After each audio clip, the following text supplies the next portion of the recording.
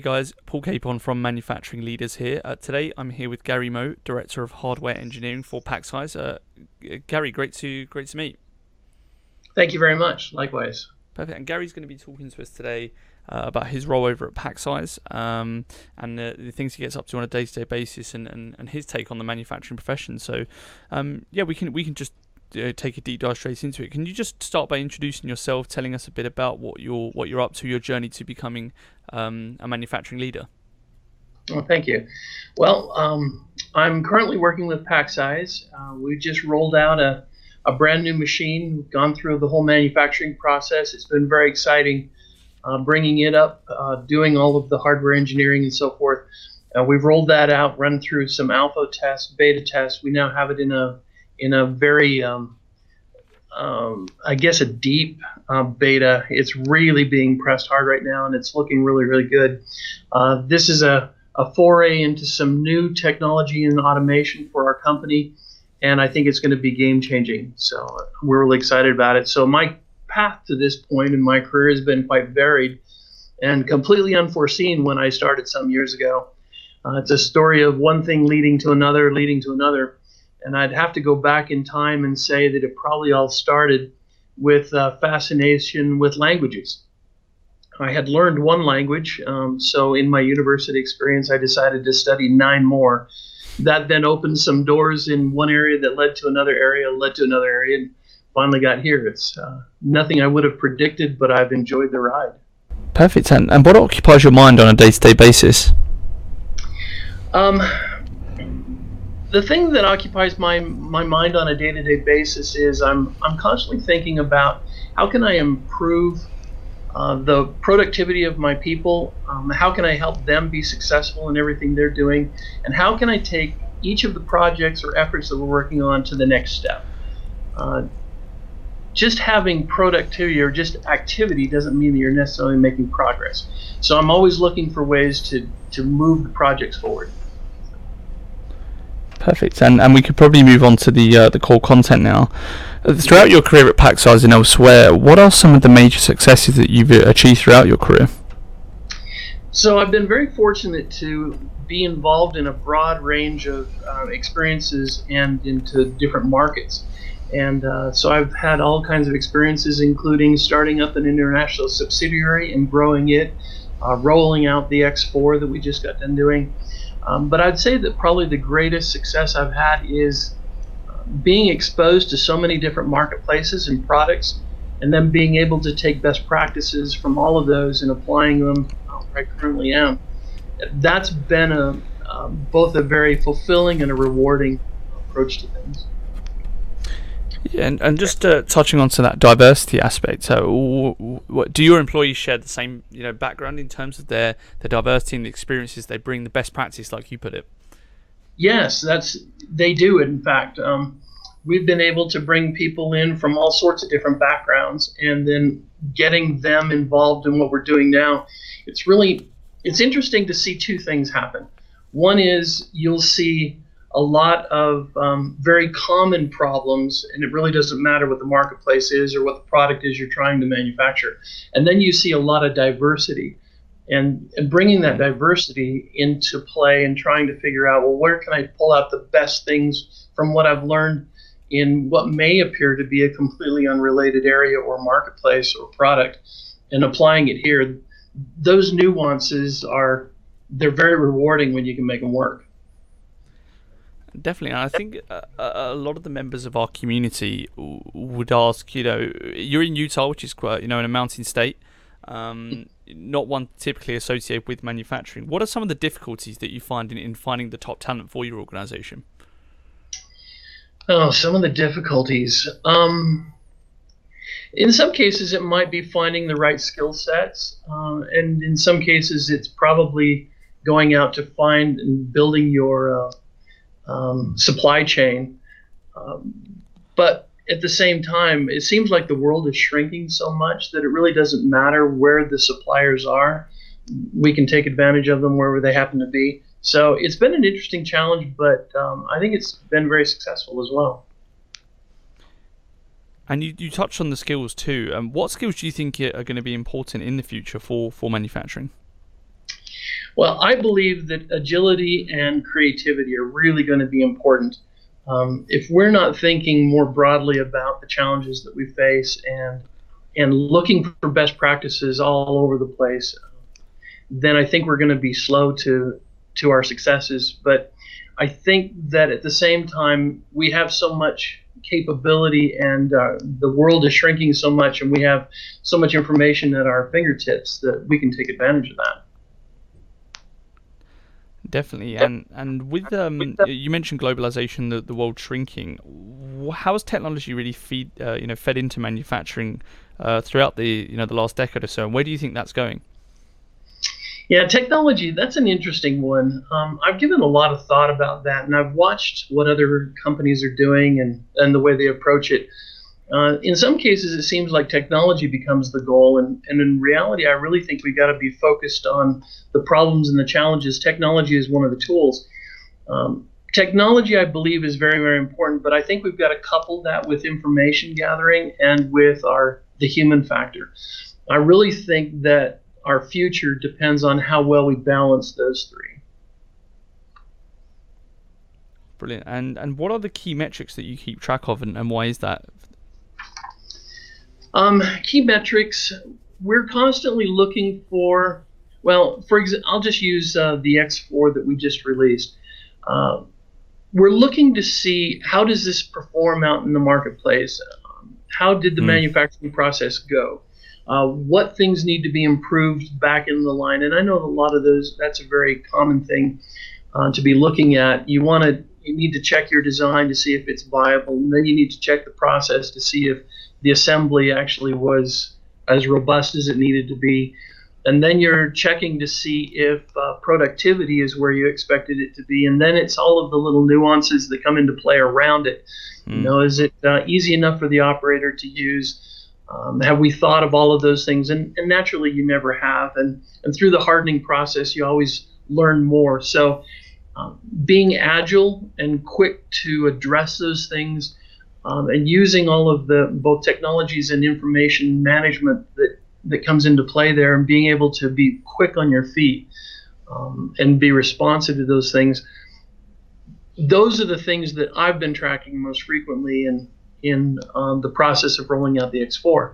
So we're tracking not only design changes, but we're also tracking those changes that we have to make to the manufacturing process, making sure that they are being implemented as quickly as we can, making sure that they're being done the best way possible, and that we've got the proper information to know that we're making the right fix. So that's just that's almost an iceberg kind of a question. We can talk about the top parts of it, but there's so much underneath the water as well. Tell me about a time that you affected organizational change and the challenges that came with that. Let's see, an organizational change.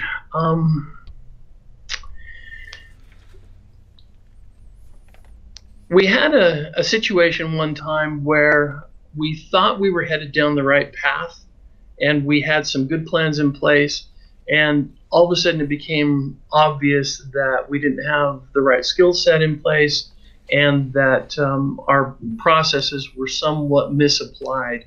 And so once that came to light, we did a quick investigation, had to shuffle things around. Unfortunately, we even had to let one person go, but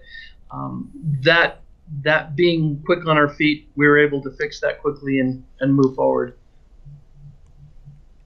And with the senior leadership team, I imagine in a smaller organization, that's a lot easier for you in terms of the goals that you want to achieve, or is that just a myth? No, it's actually not a myth.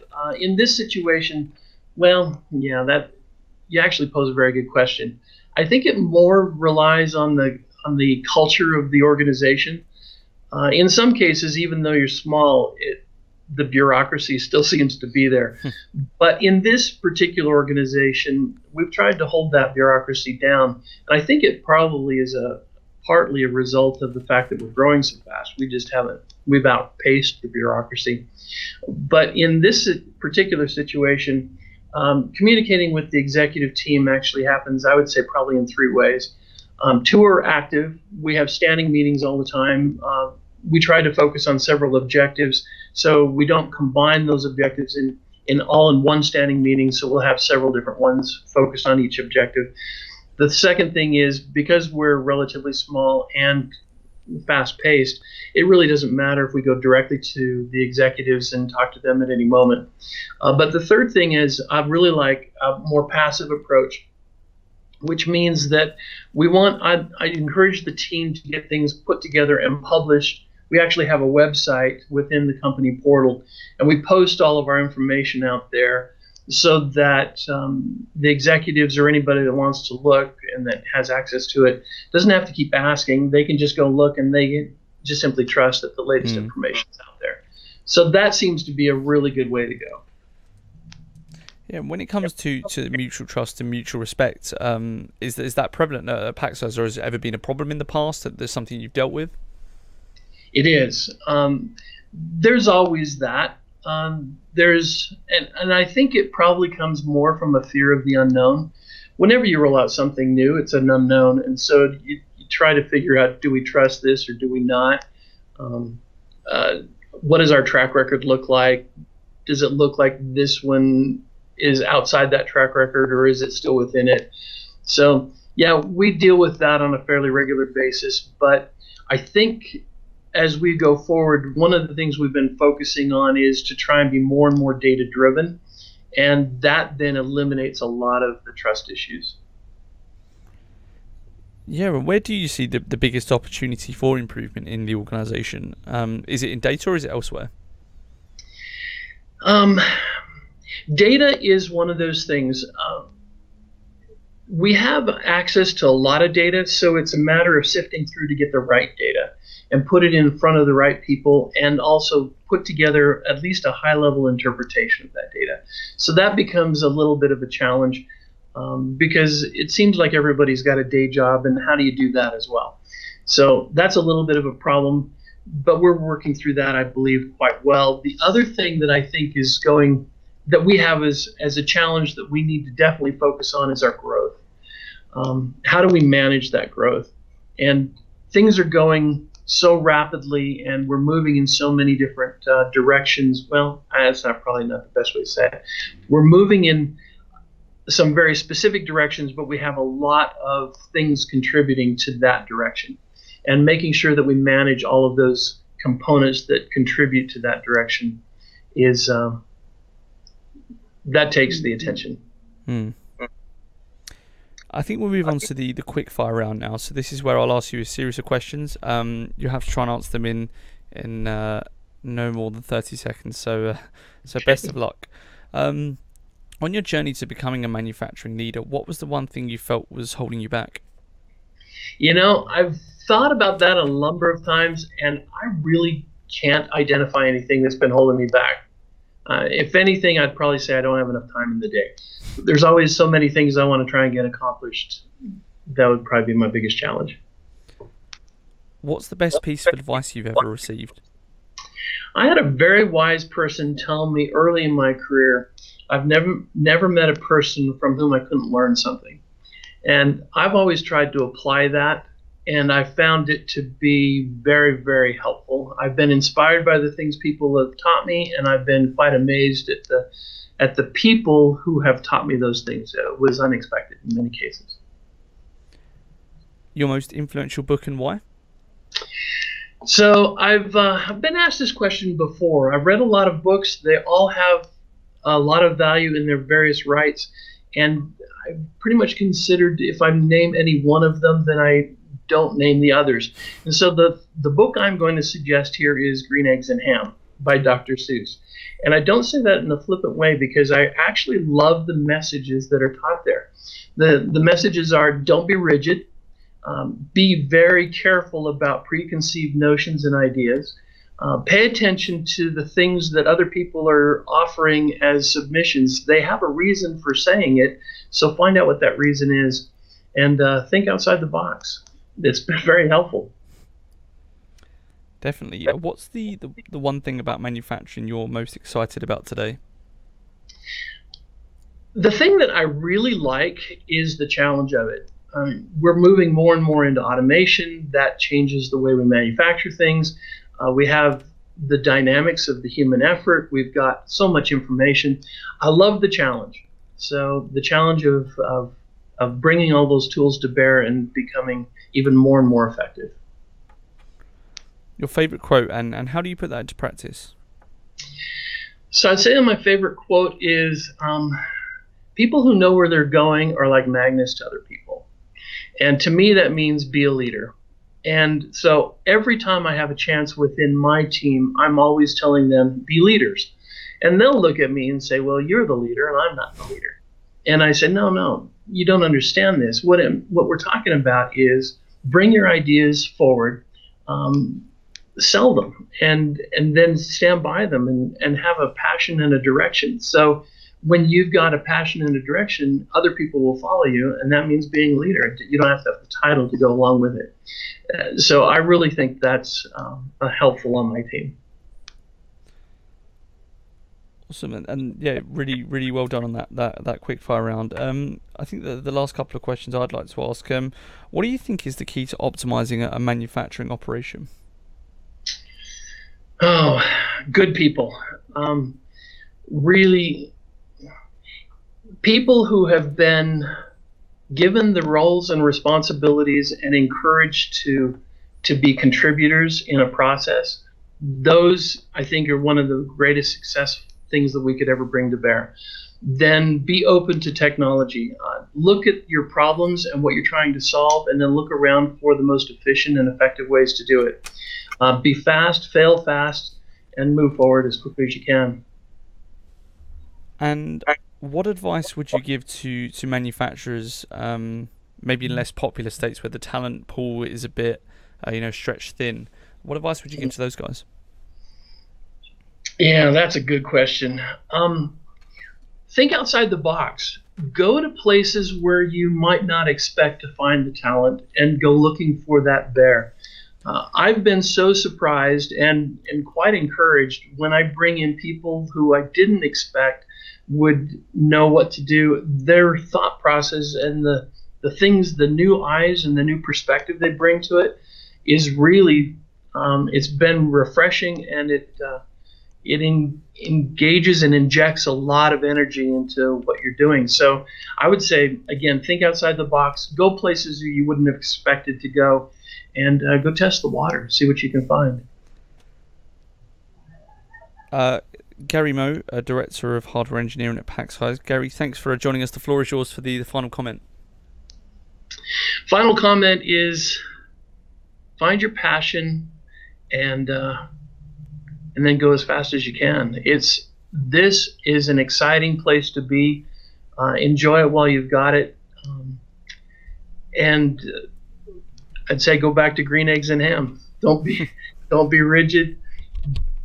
Don't make assumptions unless you've got data to back it up. And listen to what other people have to say. They've got a reason for saying it. Find out why they want to say that. Gary, thanks so much for joining us. I appreciate it. Thank you.